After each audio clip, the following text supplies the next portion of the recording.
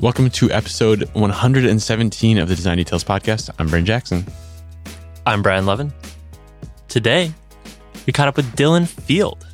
He is the CEO and co-founder of Figma, a design tool.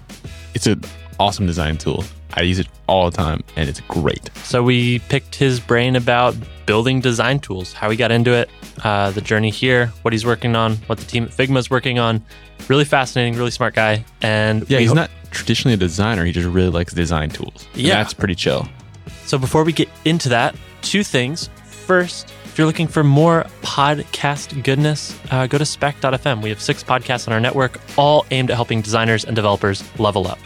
It's pretty rad. We've got a bunch of great stuff. Our newest show, Fragmented, just joined. They've got rad t-shirts already. They're just so on top of it. That's going to be a really awesome show, especially coming up with Google I.O. Check them out. They're fantastic, especially if you're looking at like designing for Android. So again, more podcasts to help you level up at spec.fm.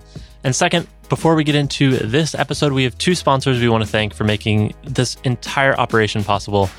First, thank you so much to Dropbox once again for sponsoring this episode.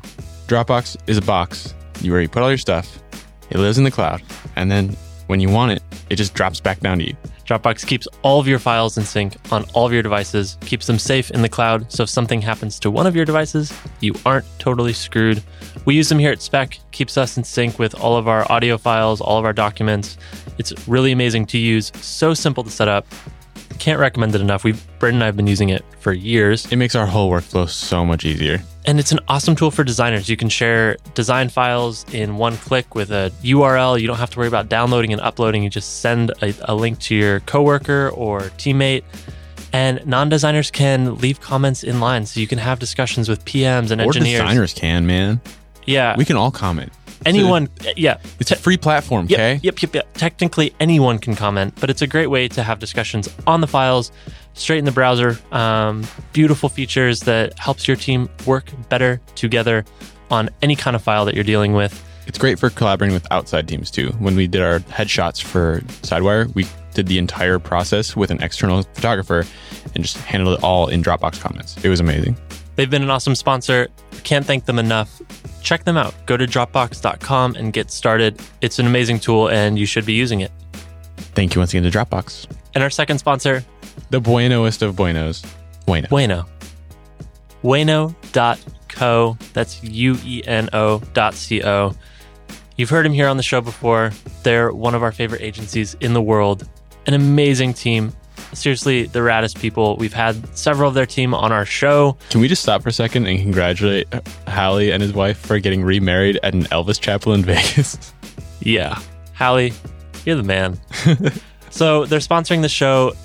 They just want you to go check out their work. And we can't recommend going and looking at their work enough. Their Dribbble is seriously insane. If you've ever been on Dribbble, you've probably seen their work anyways. They've been so amazing. And their team they've done our Inspect weekly critiques a couple times, and their feedback is just so on point. They think about things at a whole other level. They're a solid group of people doing amazing work. You can check out their work at wayno.co, UENO.co. And if you're looking for a job, they're hiring. They have an office in New York, an office in Iceland, and an office here in San Francisco. Go to wayno.co. They have a careers link in the header, and tell them we sent you. Yeah, do it. So thank you once again to Wayno for making this episode possible. With that, let's get into episode 117 with Dylan Field.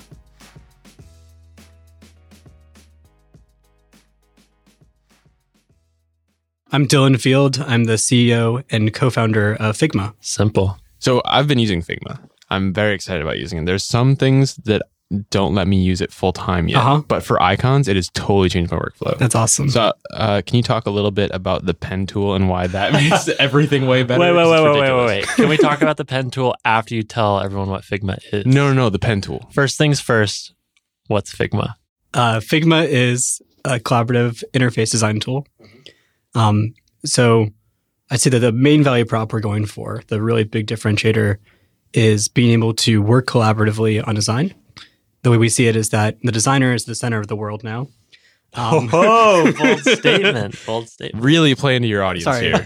Sorry, let me rephrase that. Center of the universe. There you go. There you go. That's more like it. Yeah. Exactly. Make it a bit more bold. And, the designers are working with all kinds of people in the organization. engineers, product managers, marketing, other designers. And their tools are still offline, mostly offline, and not collaborative. Yep. So Figma's trying to change that. But we're also doing a lot of stuff around making it easier to design interfaces, to your point, and also icons, and just making the tool easier and simpler to use in general. Well, this is the thing that has been, I think, getting the most attention because you've been writing about it, right? Yeah. Well, we did one post. Your co-founder. My co-founder did. Yeah.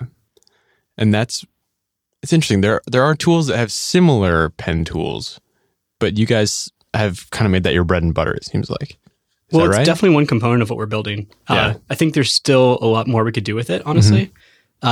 Like I could probably, if you give me 3 years to geek out on vector tools, I'd love to take that. Just like that alone, just put me in a room. But yeah, so when we started off building Figma, one of the first things we did was looked at the pen tool again. So if you're familiar with the concept of a path is you start with an anchor point, and then it's a series of lines and curves. And when you go back to the original anchor point, it closes the path. And this makes it hard to draw some things. So for example, if you imagine an isometric cube, where you've got like a rectangle, and then you're trying to draw from the bottom right-hand L of that rectangle, another rectangle and connected ball. It's kind of hard to talk about in audio way. Or an arrow is another one. You have to draw on the z-axis, and That's there's right. a lot of like crossing points multiple times. Exactly. One other way to say it is, let's say you're drawing a simple arrow, and you're going from the bottom to the top, and then you have to go to the left and to the right, because you're not, let's say you're not outlining it, you're just trying to draw it with like 3 different lines. So anyway, if you're trying to do these things, it's pretty much impossible to do with paths in a very simple way. And what we did was just pretty like straightforward, actually, and looking back now, and that's that we made it a graph of points instead, a network of points. And so you can just connect any point to any other point with a line or a curve. And then you can also manipulate the points and curves just by clicking and dragging around, and see this like very direct manipulation from it. I don't know a lot about vector tools, so I'm totally out of my element here, but I know that it's really hard. It's a hard thing to grasp. Like vector drawing tools? Yeah. Is that what you mean? Like Illustrator and Photoshop, all the pen tool stuff, it's complicated, the curves, and then you can have different kinds of anchor points that treat curves differently, right? Mm-hmm. Do you think that the history of that is just so ingrained in so many people that like Adobe could never change it? But since you guys don't have that legacy, you can do whatever you want and actually reinvent it? Well, it's interesting you say that, because that was one of our concerns when we were designing this, actually. One of the ways that I think about it when we started off was, the temptation to go all the way back to basics, right? Like if I take someone off the street and I give them our pen tool, it's like I wouldn't expect them if I said, okay, draw a line even, to figure that out right away, right? It'd probably take them some trial and error, because it takes a click, another click, and probably someone's default impulse is to click and drag. That actually sets the tangent of the curve with the pen tool. So one of the things that we tried to do when we were designing the pen tool was to figure out, okay, what are the existing metaphors people are used to? What are the keyboard shortcuts they're used to? What's the feel of the pen tool right now? And from there, we basically designed this user study, a few user studies, and put people in front of them and said, okay, use the tool of your choice and use Figma. And at first, it's like incredibly frustrating to do this, because this is the very start of Figma, and we didn't have much on there yet. It's like a hunch, right? Yeah. It's a hunch that, number one, the pen tool will be better, but number two, like you're getting all this other like feedback from the rest of the products. Like I'll give you an example.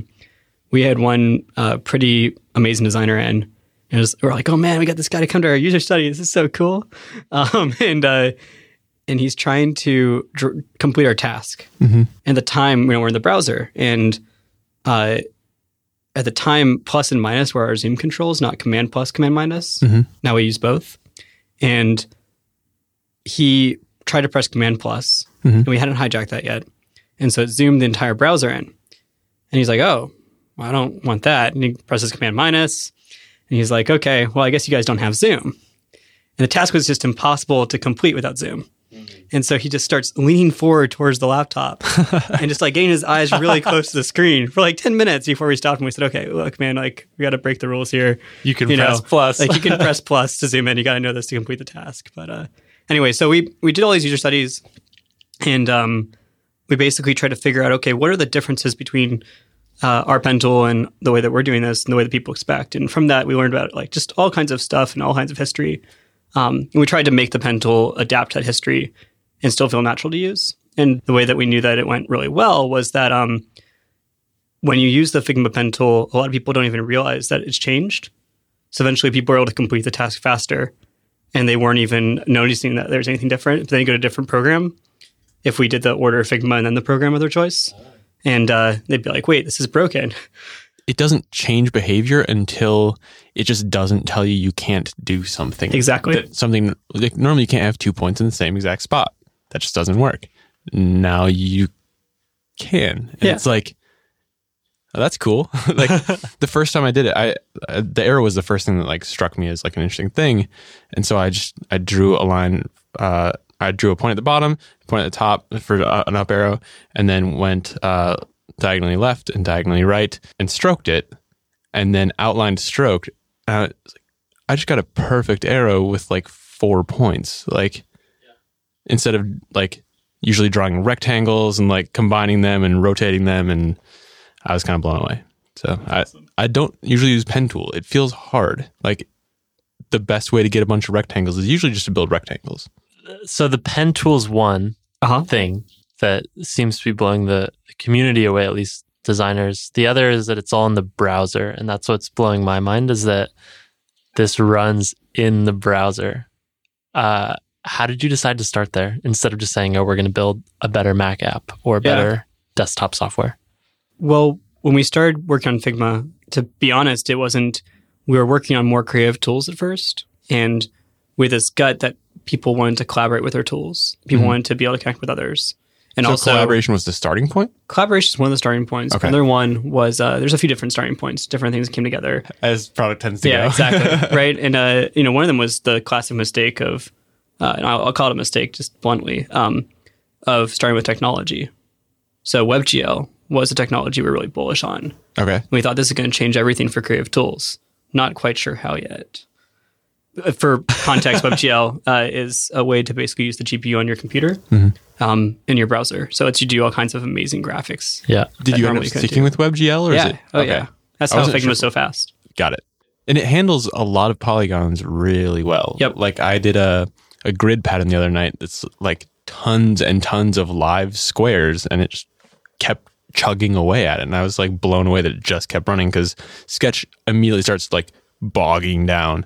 It's ridiculous. Yeah, performance is so important. So we've worked a ton on that, and I think we can still get better. It's not even at the pinnacle yet, but everything from just tiling to memory management, we're really dedicated to making sure that it runs on a lot of different hardware. We should back up a bit. Sure. And let's go back before Figma, and then we can come back to it and talk more about design tools, because that's fun.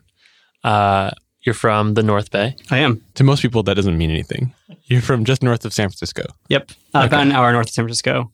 So I'm originally from near Petaluma area. Okay. Yep. It's a small town called Pengrove, if anyone knows what that is, but cool. Most people don't.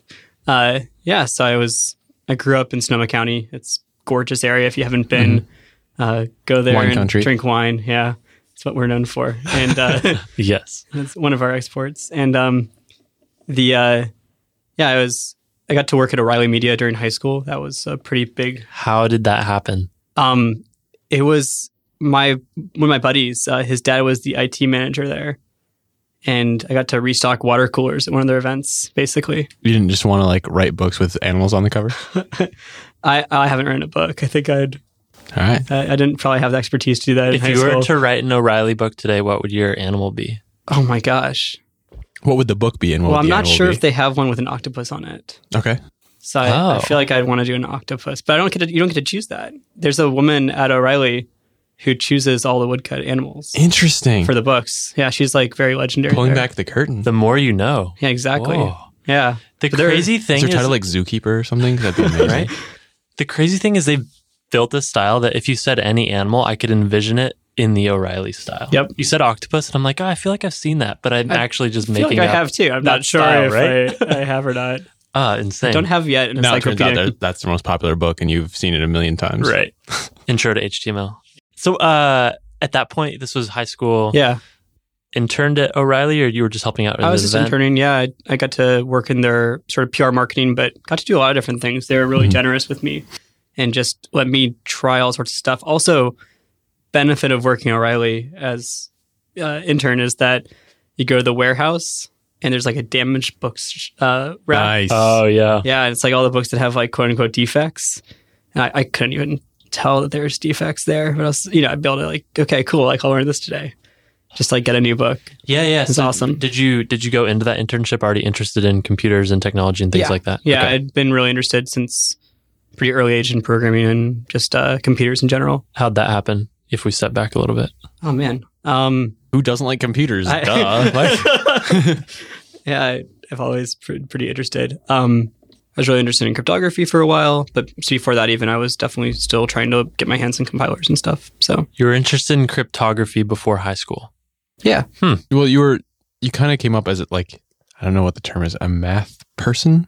I wouldn't call myself that now. Like I haven't done enough math to do that, to call myself that. But Every article you see about Dylan Field starts with math, like, I don't know, savant or something. Like, definitely not a math savant. Prodigy. I can tell you that right now.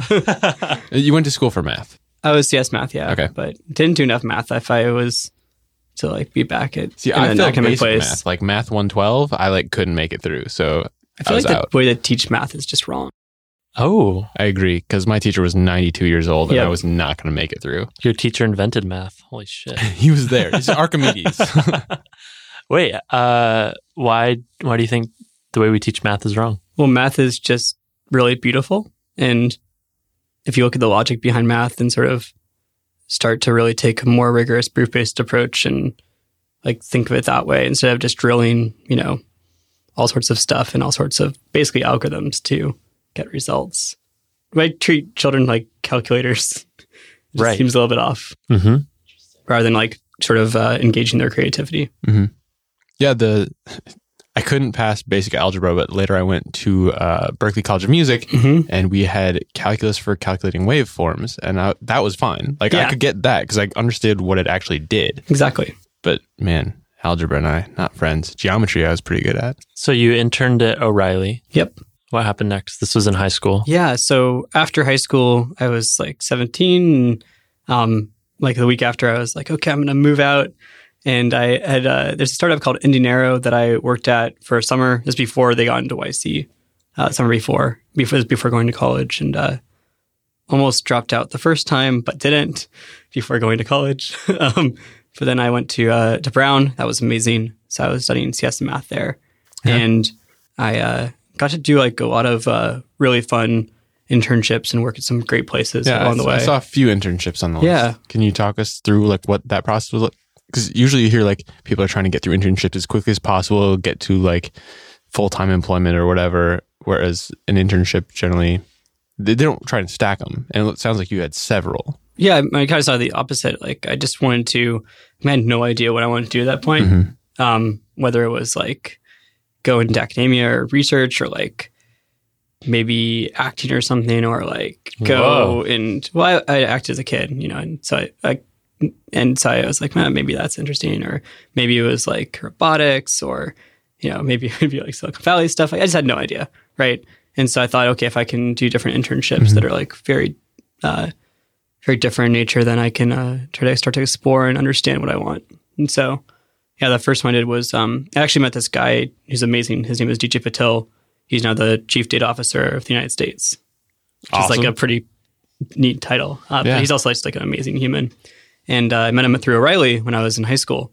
And he contacted me when I was at Brown and said, okay, freshman year, he's like, want to come work at LinkedIn over the summer? This is when LinkedIn was still pretty small. And so I got to work on the data team there. Okay. With a guy named Pete Skomrock. And it was like a really special time for the data team. It was, the term data scientist now is like this term that's like, oh yeah, of course they're data scientists in the world. But then this is just sort of coming into fruition, this idea that people would work on data problems all day long. It had a really cool team that combined sort of data visualization with really hardcore engineers, with people that were more analytical or coming from all sorts of different disciplines. My mentor is a guy named Pete Skomrock, and he had kind of figured out this way to list out for basically detect all of the different terms on LinkedIn profiles And then, like, let's say that the term was like Python. He could tell you, okay, like, here are the different terms that your profile has. And then for every term in the LinkedIn universe, here are the ranking of people with that term. Okay. And we were trying to figure out, okay, like, what do you do with this data? This is really interesting. And ultimately, after I left, it turned into endorsements. This is why your grandmother endorses you for Python. That wasn't me. But, but it's a pretty interesting feature, but they were trying out all sorts of different stuff of how to do that. What are you most endorsed for? I actually don't know. Interning. Professional I think it intern. might be user experience. I'm not sure. Because you're often described as an engineer. Was that how you kind of identify? This point, like, our team is, I would not pass the hiring bar for an engineer on our team. Okay. Nor the hiring bar for a designer. Yeah, you've got some pretty exceptional people. Yeah. So, like, I don't identify as like an engineer or designer, probably more entrepreneur. Okay. Yeah. I mean, I just get to work with exceptional people. And so, yeah. Well, let's get there. We'll get there. Okay. So LinkedIn. Yeah. Are these all summer internships, or was this simultaneous? Yeah, that was summer of my freshman year. Okay. And then the next summer I was at Flipboard, which was awesome. And this is the second summer of their existence. So they're still pretty early as a company. I think it was around 25 people then. And basically started building out recommendation systems for them. Some of their early forays into that. And then also got to hang out with the design team. And I was already really interested in design, but that really, I think, solidified it even more. And at that point, I'm just like, oh man, what do I want to do with my life? No idea. So I went back to 19? Brown. Sounds about right. Yeah. What was it like working with their design team? Because Flipboard sort of made themselves known for how they designed interaction in terms of flipping through news, right? Yeah, they had a lot of different interactions they were going for. They just had a very deep process, which was neat. Can you talk about that? Sure. I mean, like, I think it's probably changed quite a bit since I was there. Sure. By the time, it was a lot of exploration, very broad, and just really trying to figure out, okay, I think more from like a intuitive standpoint than a data-driven standpoint. Like, what are we going to do to make this feel right for our users? It was a very interesting design process. It's hard to get quantitative data on something that's so qualitative like that, where exactly. It's just feel. I mean, yeah, measurement is tough. Yeah. But they had some really incredible people like Marcos Westcamp, DDA Hillhorst, Craig Maude, Johan Prague were some of them that were there at that point. And just being able to sit with them and get recommendations of what to read from them and to learn from them was pretty outstanding. And they were really generous with me and let me basically come back for another 6 months. I went back to Brown for a semester, and then I was like, okay, Flipboard seems really cool right now. I'm going to go back to Flipboard for 6 months. So I was finished. I got through my junior year first semester, and then I went back to Flipboard for 6 months. And I didn't know it then. That was sort of the start of me dropping out. Okay. So you went back to Flipboard. Did you want to stay there? Meanwhile, I'd already applied for the Teal Fellowship. Okay. So my co-founder, his name is Evan, and he's Evan Wallace, and he's like the smartest person I know. He's a good person to select for a co-founder. Yes. He's also just like super dedicated and I don't know, sort of otherworldly in lots of different ways. And you met him at college? Yeah, I did use my TA. Shit. Crazy. Yeah. And so I was like, man, this is like the one guy that I'd ever do a startup with. Okay. And we started talking about different ideas that we had. This is December of, I want to say 2011. So and he was about to graduate because he was 2012. I was going to be 2013. And he had offers from like all the different places that he had interned and worked at before. Is he engineering as well? Yeah, he's engineering, CS. And he'd taken Brown's, you don't have to take there's no core requirements other than you have to take like one writing class. Okay. Evan had taken basically all CS with a few, like a physics and a philosophy class alongside, but very hardcore. And so we started talking about different things we were interested in. Basically, the list was creative tools. I think there's like maybe like one drone idea, but 95% of the ideas were creative tools.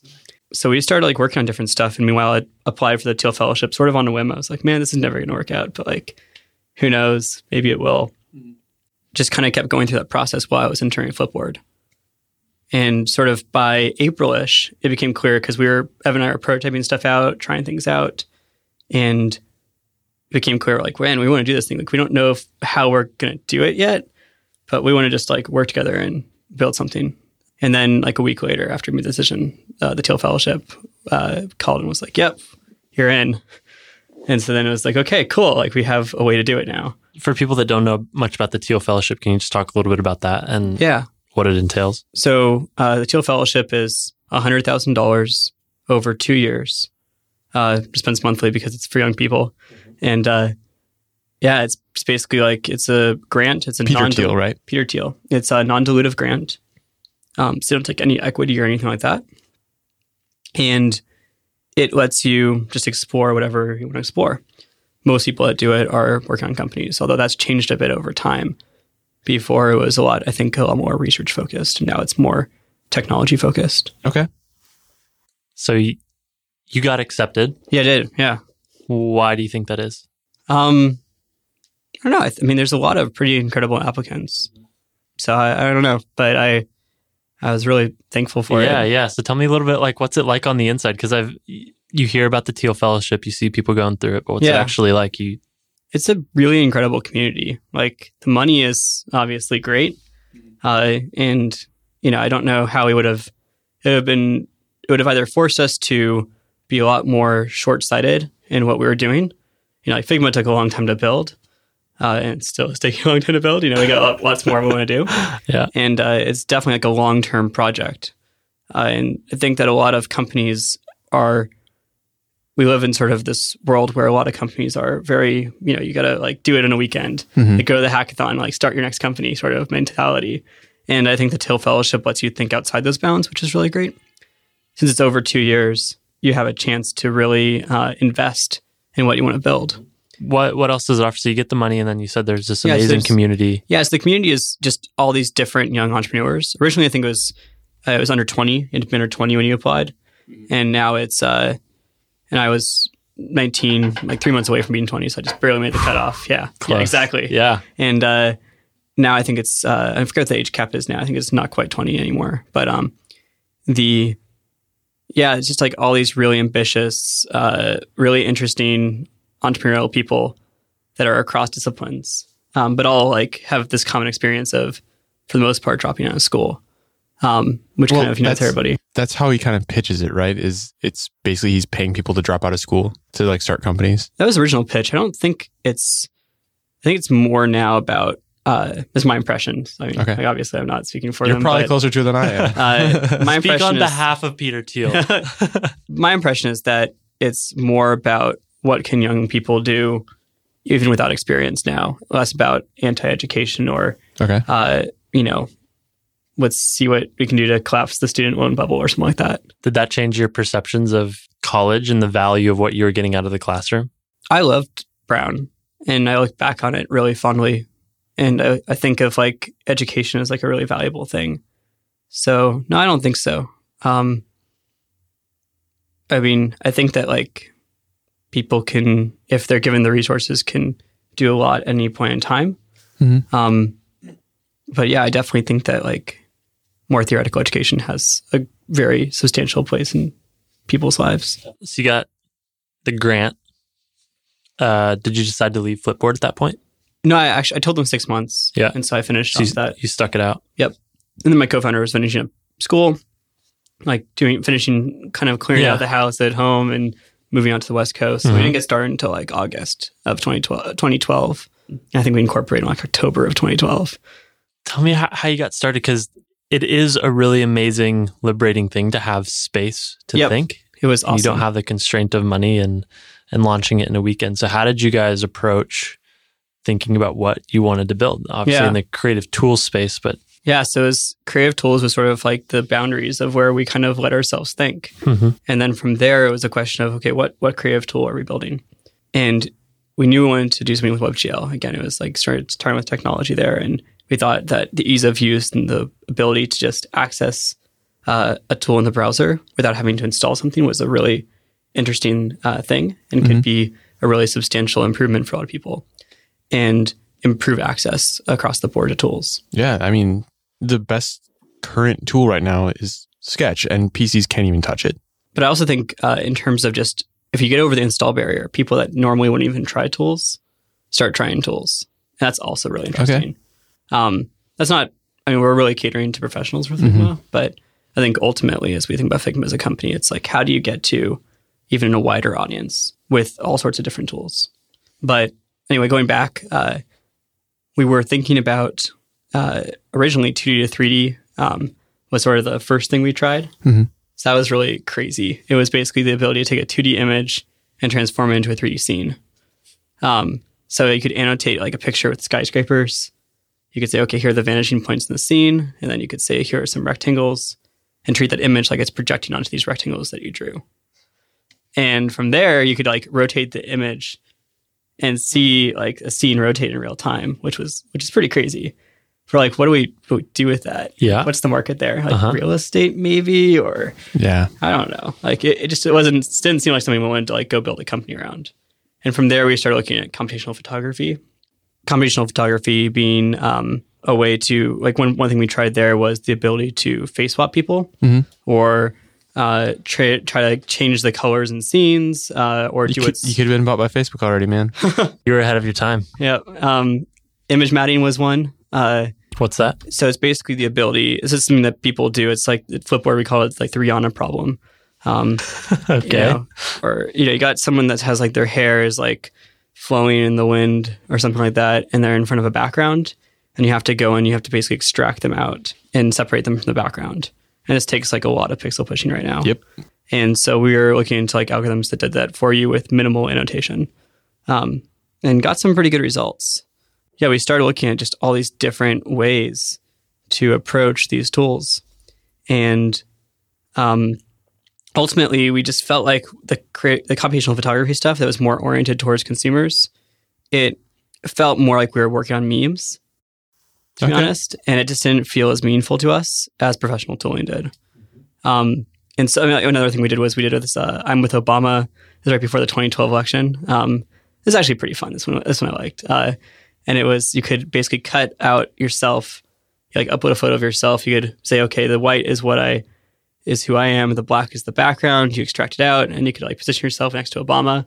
You could kind of like scale and transform the layer there. And then you like press the button and like did like the Shepard Fairey hope effect, the posterization effect. And then you could like share it on Facebook. And, we launched like 2 days before the campaign. It was like definitely like going viral, but then like, the campaign happened just like zero, like drop off. But yeah, so we tried all sorts of stuff, but it felt very meme oriented. We tried to make we made a photo editor. That was pretty amazing, but it just felt like that'd be a very hard business as well. And we kind of stepped back and we went, okay, like what are the actual problems that exist right now that we are also passionate about, and that we'd like really want to spend time with people that are our customers. And just design was undergoing this pretty amazing transformation. I think it has been over the past, 5 years plus, from something that happens at the end of the process to something that's happening throughout the process. It's not skinning buttons anymore. Exactly. Like it used to be. Exactly. And we thought of it as something that, more people would want access to design tools. The field was undergoing increased demand more than ever before. The roles were increasingly collaborative, and just things sort of started lining up for us in terms of, wow, there's like a real product that needs to be made here. This was before Sketch. Fireworks had just been, I guess Sketch was around, but we were pretty unaware of it. It was kind of like another app on the App Store. And Fireworks had just been killed, and we're like, whoa, like Fireworks was killed? What were they thinking? There's a real opportunity here. You were only a couple of the people thinking that. I liked Fireworks. Fireworks was great. I thought it was awesome. I used Fireworks. I just couldn't believe it was gone. I felt interesting. I felt very sad. Strong move. Yeah. So anyway, then we started to work on design tools. That was about probably April-ish of 2013. This whole time, was it just you and Evan? Yeah, just me and Evan. When did you guys decide that you needed help? When we realized design tools were the place we wanted to go with the company, then we raised money and we went, okay, let's like actually go at this aggressively, because this is going to be a lot of fun. Can we talk about that a bit? Yeah, sure. So you were 21 at the time? 22? Let's see. It was April 2013. So 20? Yeah, 21. 21. Somewhere in there. And you guys raised we raised $4 million. Insignificant amount of money. Yeah. What was that like? It was, I mean, we have really great investors. And so Danny Reimer from Index led the round.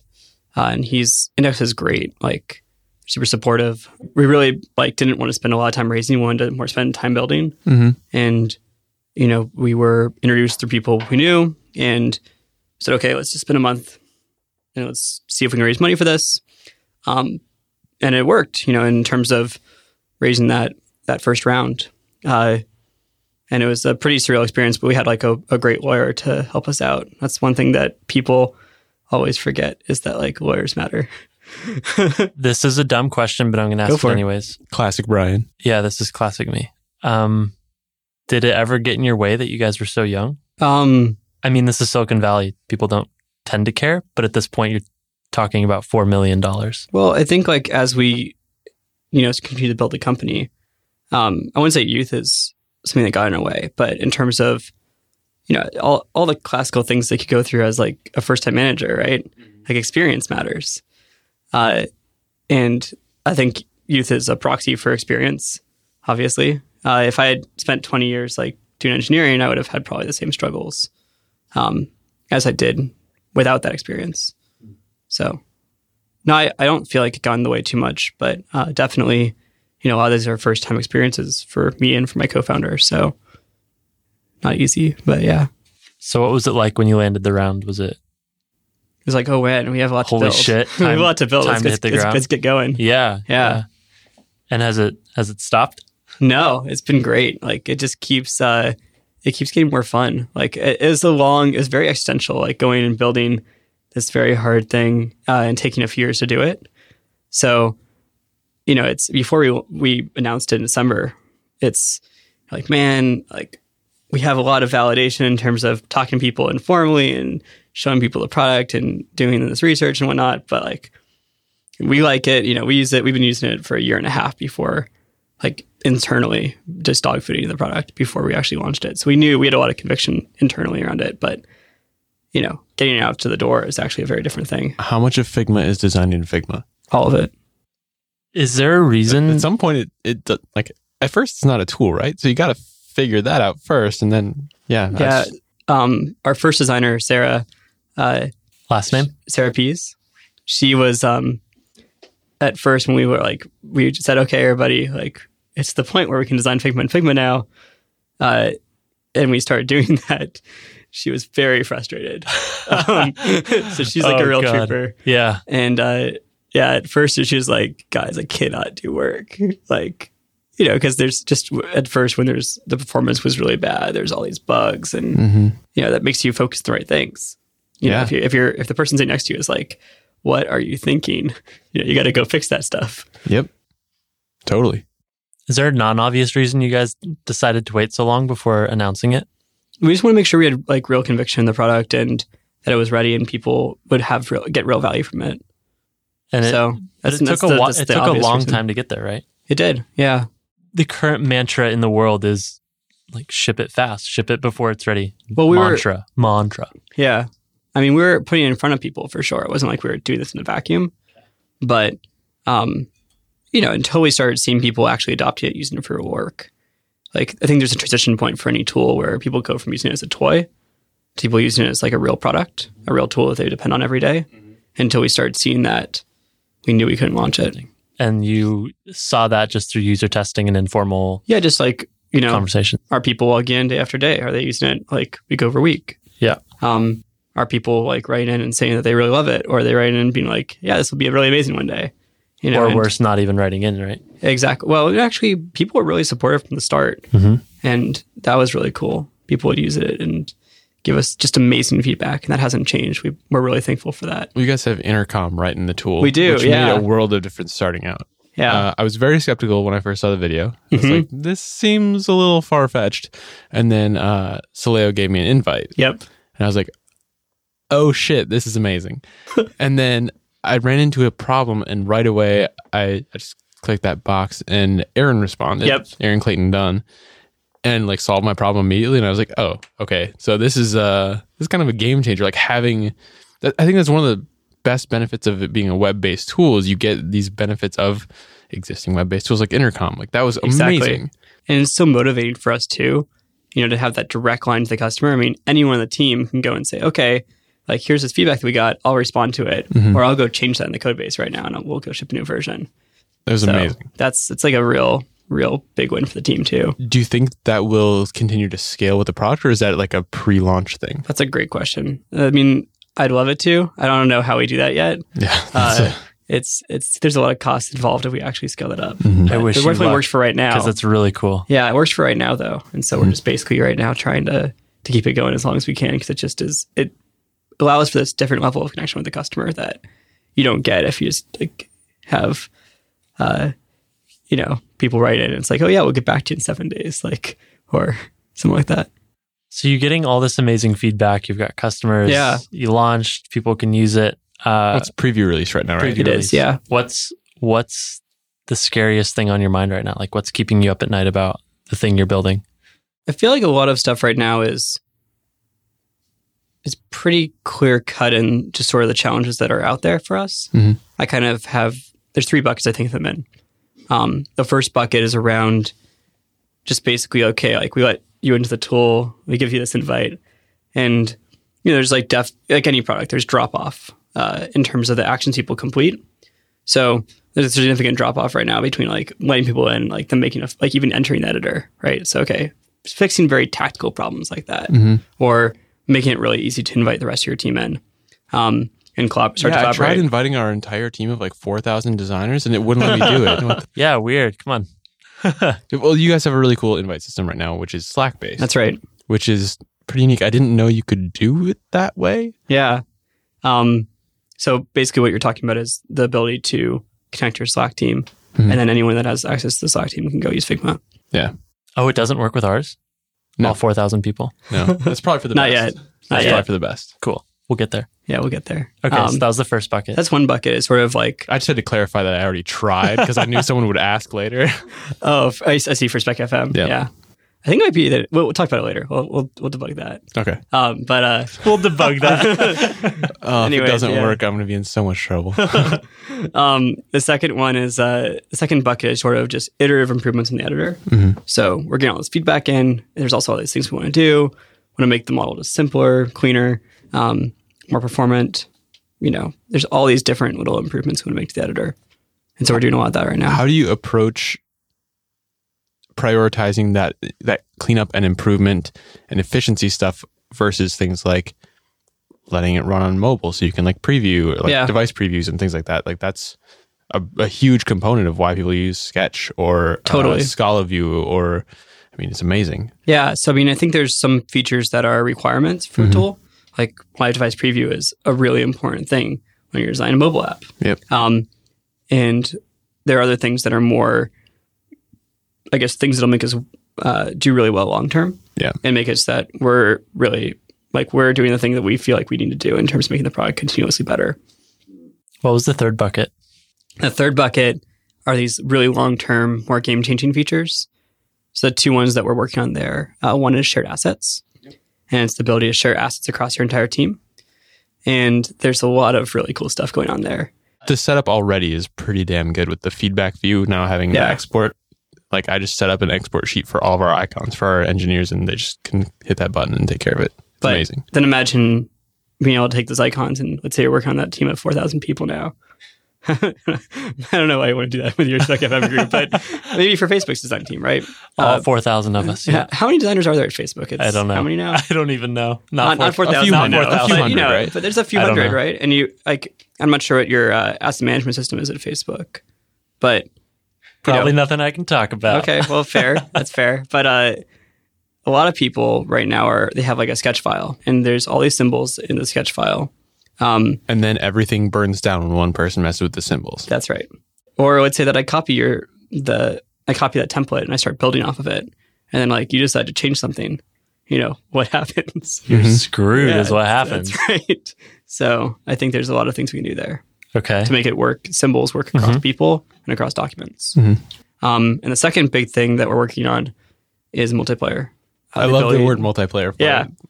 It's a good word. So it's basically Google Docs for design tools, right? Is it kind of what... it's the ability for multiple people to work in one document at the same time. Live editing at the same time. Yeah. Which is crazy to me. Version control made a big difference too. It's cool. It's pretty limited version control, right? Like it's just every time you save. It is right now, but it's I think we have some more things we can do there. I assume that would be the case. Yeah. Are you still involved in the day-to-day programming, designing of it? I'm not. I wouldn't say so. No. More like a little bit more high level now. Yeah. How did that transition happen? Pretty early, actually. Like as we hired people that really knew what they were doing. Yeah.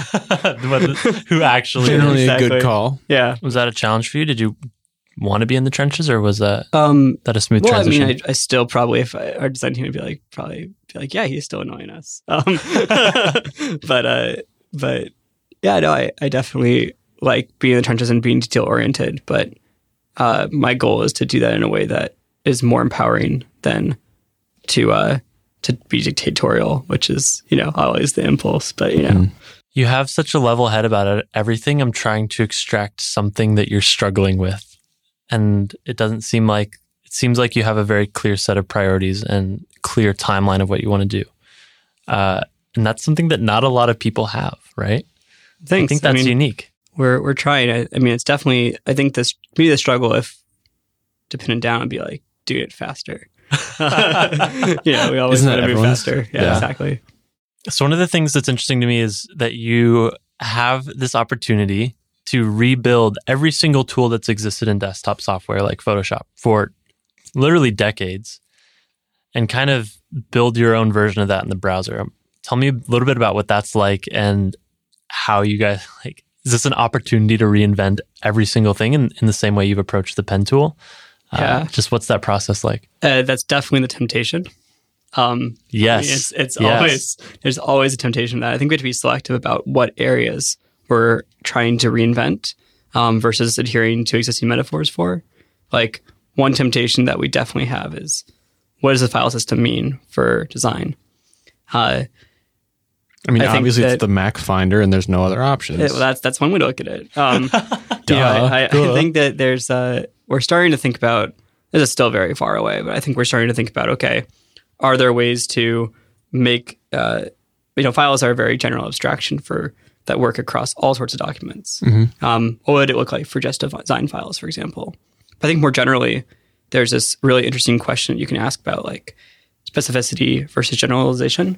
Okay. So, for example, Photoshop is like, you can do everything in Photoshop. Yep. Pixel editing to vector stuff to, heck, you can do 3D Movies, in Photoshop. 3D, yeah. Yeah, even GIFs.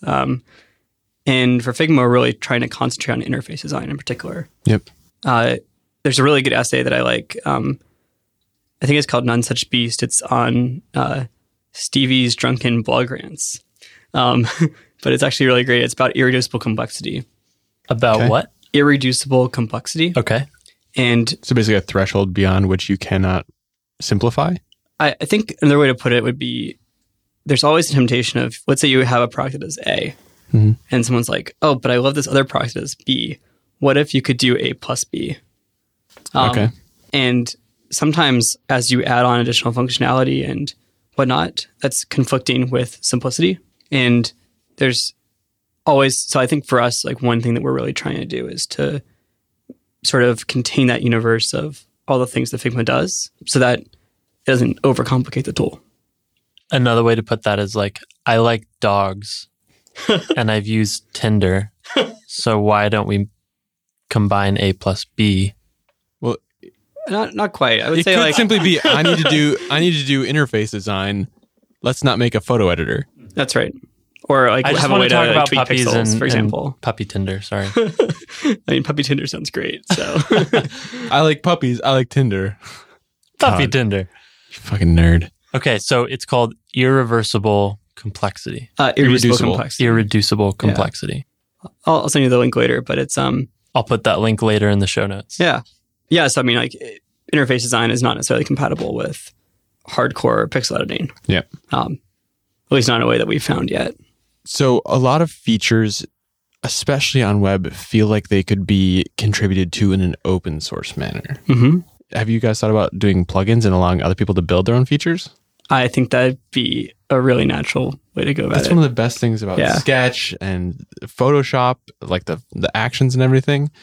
I just think it'd be so fun right? to like unleash the Figma community on just like improving the tool. Oh man, and designers primarily seem to know web tools above anything else, so it seems like a natural fit. I think so. I was thinking about that the other day, and I just got so excited. I'm like, oh man, What would you build first? device previews. All right. Yes, That'd be number one. Or data tools. Yep. Yeah. Pulling in from an API. totally. Data tools is mine. That changed my entire workflow. Yeah, I think there's some really interesting stuff going on with design with data. I thought Craft was an interesting idea, for example, from InVision. Yep. I think Craft 2 is going to be a significant improvement with silver flows. Uh-huh. Oh, that would be amazing. Just the linking between individual artboards, or I guess you guys don't do artboards. That's another interesting thing. Yeah, we about have it. frames. So one of the things that we do, the reason we have that is frames are basically, they're like groups, only groups have implicit bounds. They're the bounds of whatever their children are, but frames have explicit bounds. And you can also nest frames within frames. So an artboard is like I've a been frame. doing that quite a bit. That's right. Quite a bit. Quite a butt. I couldn't decide whether to say quite a bit or quite a lot. So quite a butt. Yeah. So one thing that's great with frames is that you can add grids to them, and then you can constrain objects to the grid. And then as you change the width of the frame, you're able to then basically see what the layout is like on different device sizes, for example. That was one of the first things I tried out, and it's worked great pretty consistently. It's awesome to hear. Yeah. It's been good. So like I'll make a frame that is an entire phone screen, and I'll make a frame that is a status bar and a frame that is a nav bar, and just shift things around and they'll keep sticking.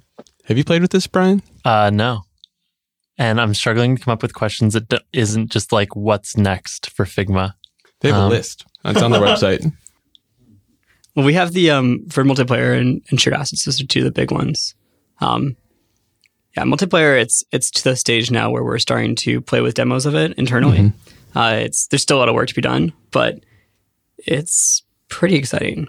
I think it really changes the way that. I mean, first of all, it just solves this core problem of like, well, I have the sketch file open, and you've got the sketch file. You try to open the sketch file that I'm working in, and we have like a conflict. We currently have a whole like pull request kind of review system at work, and there's only two of us. It's just the two of us. And so we have like our own like working files. It's Bryn.sketch and Michael.sketch. And then we kind of go through to a staging file where we kind of combine the two and get something that's kind of ready. They get approvals, and then we push into master, and then we push that to the engineers. It just sounds like a lot of work to me. It is. Yeah.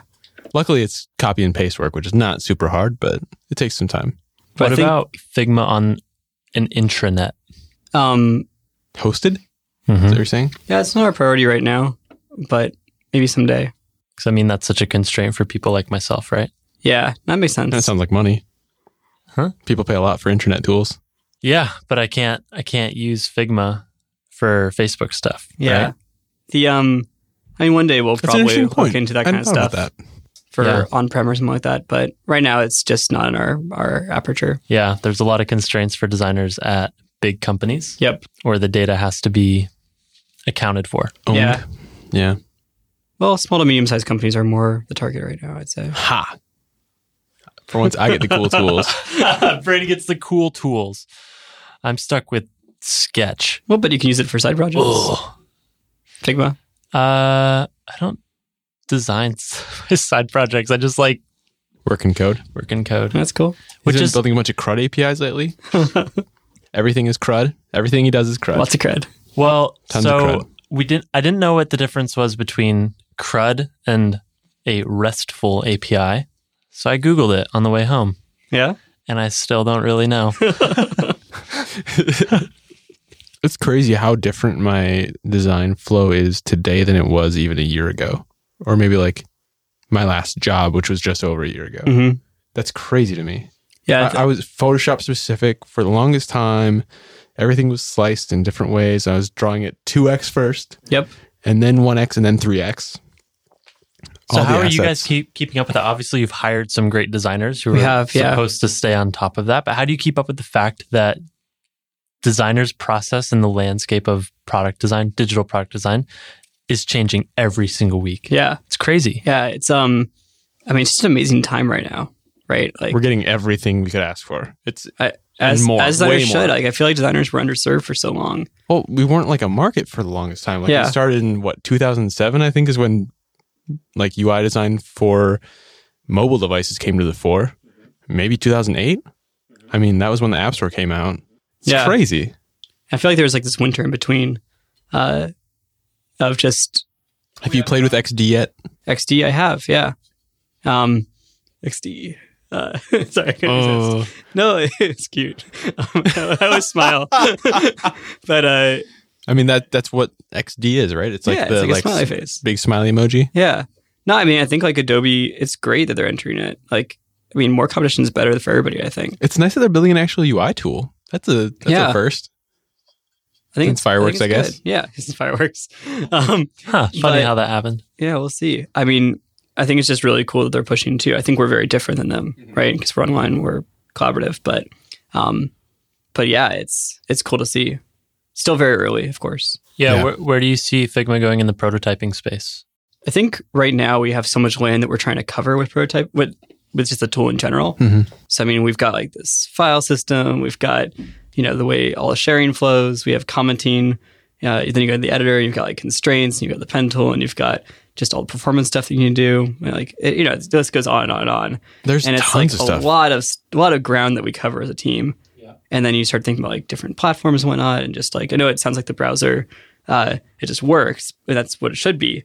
But then like there's a lot of platform specific issues that come up as we start to address more of that. And to think about prototyping is just seems like a little bit out of our reach right now. So I think instead we'll focus more on working with the existing tools. And right now it's primarily Chrome as well, right? Like how do you approach going to different browsers? Is there a goal? Like, is there a point to doing that? I'd like to. I mean, a lot of it's blocked on very specific browser issues, unfortunately. So things that are a little bit out of our control. But I default to Safari, and every time I type Figma into Alfred, it opens up in Safari. I'm like, damn it. Try again, Chrome. It almost convinced me to switch back to Chrome. Like I'm on the cusp for Figma. Like I use it that much. And I'll give this to the Chrome team and the testimonial.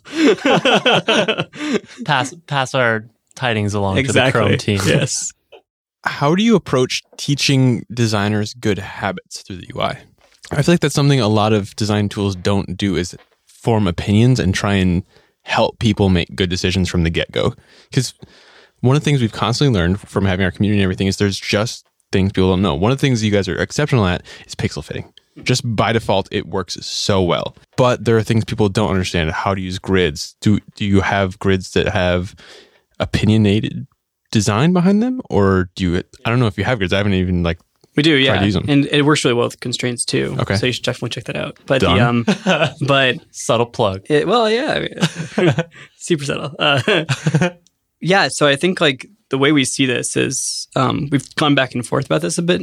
And the way we see it is that when you're building a tool, you can either be super opinionated or you can really try to get people lots of different ways to do things. And so far, we've really gone to the place of you can do all sorts of things in Figma. You can do lots of different workflows. Yep. And we're trying to explicitly create those different paths that people can walk along in terms of their experience with Figma. Are there times you wish you'd been more opinionated about a workflow or a way a tool should be used? That's a good question.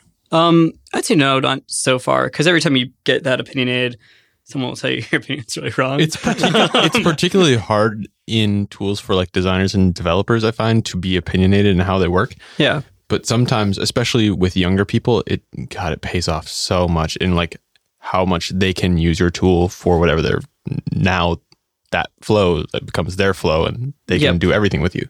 Well, I think there's a few interesting things here. So one is you can start to be more opinionated about platform and give people really easy ways to sort of bridge that gap between design and engineering per platform. And I think that's one way you can be opinionated.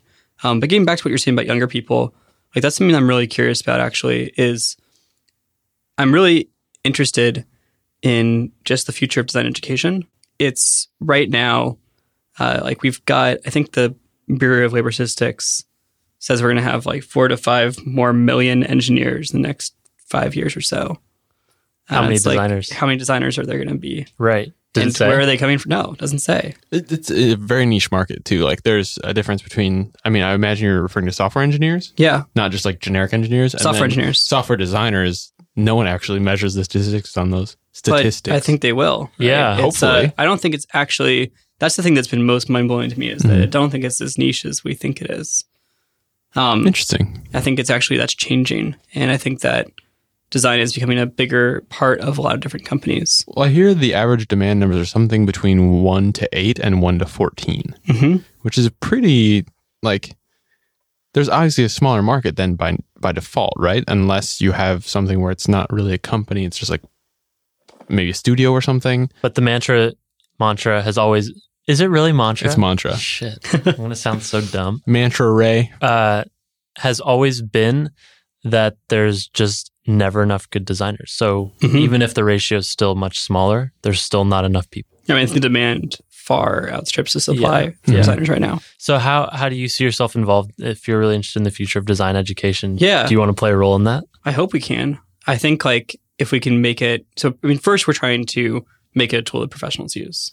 But I think from there, if we can make it a tool that's really accessible to people, both design people that are students. If it's a tool that generates professionals, I mean, that's right. a self-sustaining cycle. I mean, we want to be the tool that everyone uses in like 5 years, right?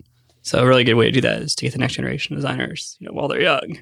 But seriously, I mean, I'm being a bit facetious about it, but rob the cradle with your design tool. Exactly. No, but I think that it's really exciting. I mean, like one thing we're doing right now is we have like a pilot. There's a class that's using Figma at Berkeley. I was, I'm going on Monday to like check in and say like, hey, what's up, guys? But nice. But yeah, it's been really cool just like hearing about them using Figma. I just hope we could do it more. I think a lot of institutions still don't have classes even on interface design, and so I think there's just a lot of room for education to grow. Yeah, could you even clarify that a bit more? Are you talking about education on your platform, like, oh, we as Figma are going to write tutorials and videos and all this kind of stuff? Or are you talking about education at sort of the system level in the US? Like, yeah, the I'm talking more of the system system level, actually. Okay. Like, I think designers come from all these different paths right now, which is really awesome. But I think the time is approaching when people will say, no, this is actually like, this is the profession that I want to be since I was a kid. It's like a designer. I think a lot of people, I think it's very rare to find a designer these days that like knew from a very young age they were going to be a designer. What you want to be when did you you were guys little? Did you guys know that when you were little? I wanted to be a car designer. You but did? That's a very different. It's very different than like interface design. Yeah. Right? Automotive design. And then when I realized I was bad at that, I went for audio engineering. And then I kind of fell into a design job. Yep. But, I hadn't. Brian, what'd you want to do? Mountaineer? I wanted to grow a beard. Well, you did that. Great success. Thanks, dude. You can retire at 23. I hadn't thought of it this way, but most of the folks we've talked to on You're this dodging the podcast question in the worst way. We're curious about the code of it, the engineering piece of it, and then design came later. And it's this beautiful metaphor to like the way people think about design now is like the veneer that comes on top, and it's not thought of as the beginning of the process. That's how it is now? It's getting there. What? Design as the beginning of the process. Oh, I thought you were saying that people now think of it as the veneer, No. and I was like, No. So for example, maybe to Facebook's to weirder than clarify, I is like thought. the very common story is like one day I right-clicked and viewed source and got interested in the code, wanted to see how it worked. Then I learned about CSS. Then I kind of went from there and started building websites. Yada, yada, yada. I'm a designer. Maybe someday that will actually be inverted. I think so. I think it really will. Interesting. I wonder how that's going to happen. Yeah. But I think systemically we're a little bit off right now. There's not places that if you want to learn about interface design, like I think it's very hard to know where to go or even have the right resources. Right. I think a lot of people have up-to-date resources. Up-to-date resources. But then also just going back even further, right? Like even learning about graphic design in interface design context. Hey, buddy. Taka is trying to get into the interview. That's right. Jesus. Sorry, what were you saying? I was saying that I think it's hard to even find the best resources around graphic design or interface design right now online. So if you're in a very classic institution, you'll learn about graphic design, but probably not interface design. If you'll learn something hyper specific, like how to draw flames on text. That's right. Which is critical, of course. But obviously. Yeah. How to do a perforated background for your Gauge UI thing. Oh, God. I think the one class I saw at my school was learn how to build WordPress sites. Uh-huh. And yeah. It's cool. That's rad. It's trying to bridge this middle ground of it's easier than computer science, but it's not quite like designing the product itself. It's like building on top of a platform. So yeah, I don't think that the school systems, at least the ones I've been involved in, are not quite there yet. The one I've been involved in. But I think even before that, right? Like in high school, in middle school, design's not talked about. You take art classes. Very rarely is it talked about, yeah. Right. I had technical design classes. I really enjoyed those. At what age? I was 11th grade. Okay, so high school. For me, it was always called like project-based learning. Interesting. And so the word design was never used. Is that a California thing? Maybe. But yeah, like we had things that now I look back and I'm like, it's kind of design-ish, but it was definitely never called design. Interesting. So I would never have known like that was a career that I could go after. Big picture. You want to impact design education at a systemic level. I think that'd be pretty good. That'd be pretty amazing. Yep. Cool. Oh, we're out of time. Anything you want to plug before you go? Figma.com. Whoa. I didn't see that coming. Where'd the name come from? The name? Ooh. Like Figment to your imagination. Got it. Yeah. So when you search Figma and not like Figma design tool. Yeah, there's a Japanese company out there Yeah. that I'm aware of. Yeah. Okay. So if you see the girls in like the little anime action figures, that's not this Figma. Wrong website. Wrong Figma. Wrong Figma. Oh wait, tell the story about the video you guys have up on the homepage. What about it? How'd you make it? How'd you come up with it? They found a perfect white background. Who made it? Why? Is it working? I want to know all about it. Sandwich made it. And Sandwich made it. Sandwich made Crazy. it. Yeah. That's awesome. Yeah, they did a good job. They're usually really bad, so I'm glad they made it work for you. No, they're great. Yeah. They got a team of pros. Because I think about your video and then Wake's video as similar style and like catches your attention pretty quick, uses humor and comedy to sell a design tool. It's pretty cool. I thought Wake's video was great. Very funny. Will Wilkinson is a funny dude. And Tebow the Firecracker with that song at the end. Talking to Kalani link about in that the was show ridiculous. notes if you haven't seen it. Cool. Seriously, Yeah. thanks for coming. Yeah, Thanks thanks for so much coming for on, having though. me. It Yeah. was a lot of fun. That was episode 117. Thank you once again to Dylan for coming and hanging out with us. It was super fun. Thanks, Dylan. If you need more podcasts, again, go to spec.fm. We've got 6 shows on the network aimed at helping designers and developers like you level up. It's at spec.fm, and you can join our Slack team at spec.fm/Slack. It's seriously awesome. There's like 4,000 people in there. And 4,000 people. yeah, it's nuts. It's crazy. It's really good though. Like real good. So thanks for listening. We're looking forward to chatting with you in our Slack. Before we go, huge thank you to our 2 sponsors that made this episode possible. First up, Dropbox. You know them, you love them, huge supporters of the show. They keep all of your files in sync everywhere, all the time. It makes it easy to collaborate and work with your team, work as a designer, keep your files safe. You can work anywhere with anyone on any file, on any device, from anywhere in the world. And that's amazing. Can't appreciate their support enough. Thank you once again to Dropbox. Go check them out at dropbox.com. And our second sponsor, our favorite studio, Wayno. Their team is just incredible, next level people, and their work is even better. It's crazy. So go look at their work at wayno.co, ueno.co, pumping out gorgeous work for amazing clients, and they want you to join their team. Click the careers link in their header and tell them we sent you. Thanks once again to Wayno, and we'll see you next week.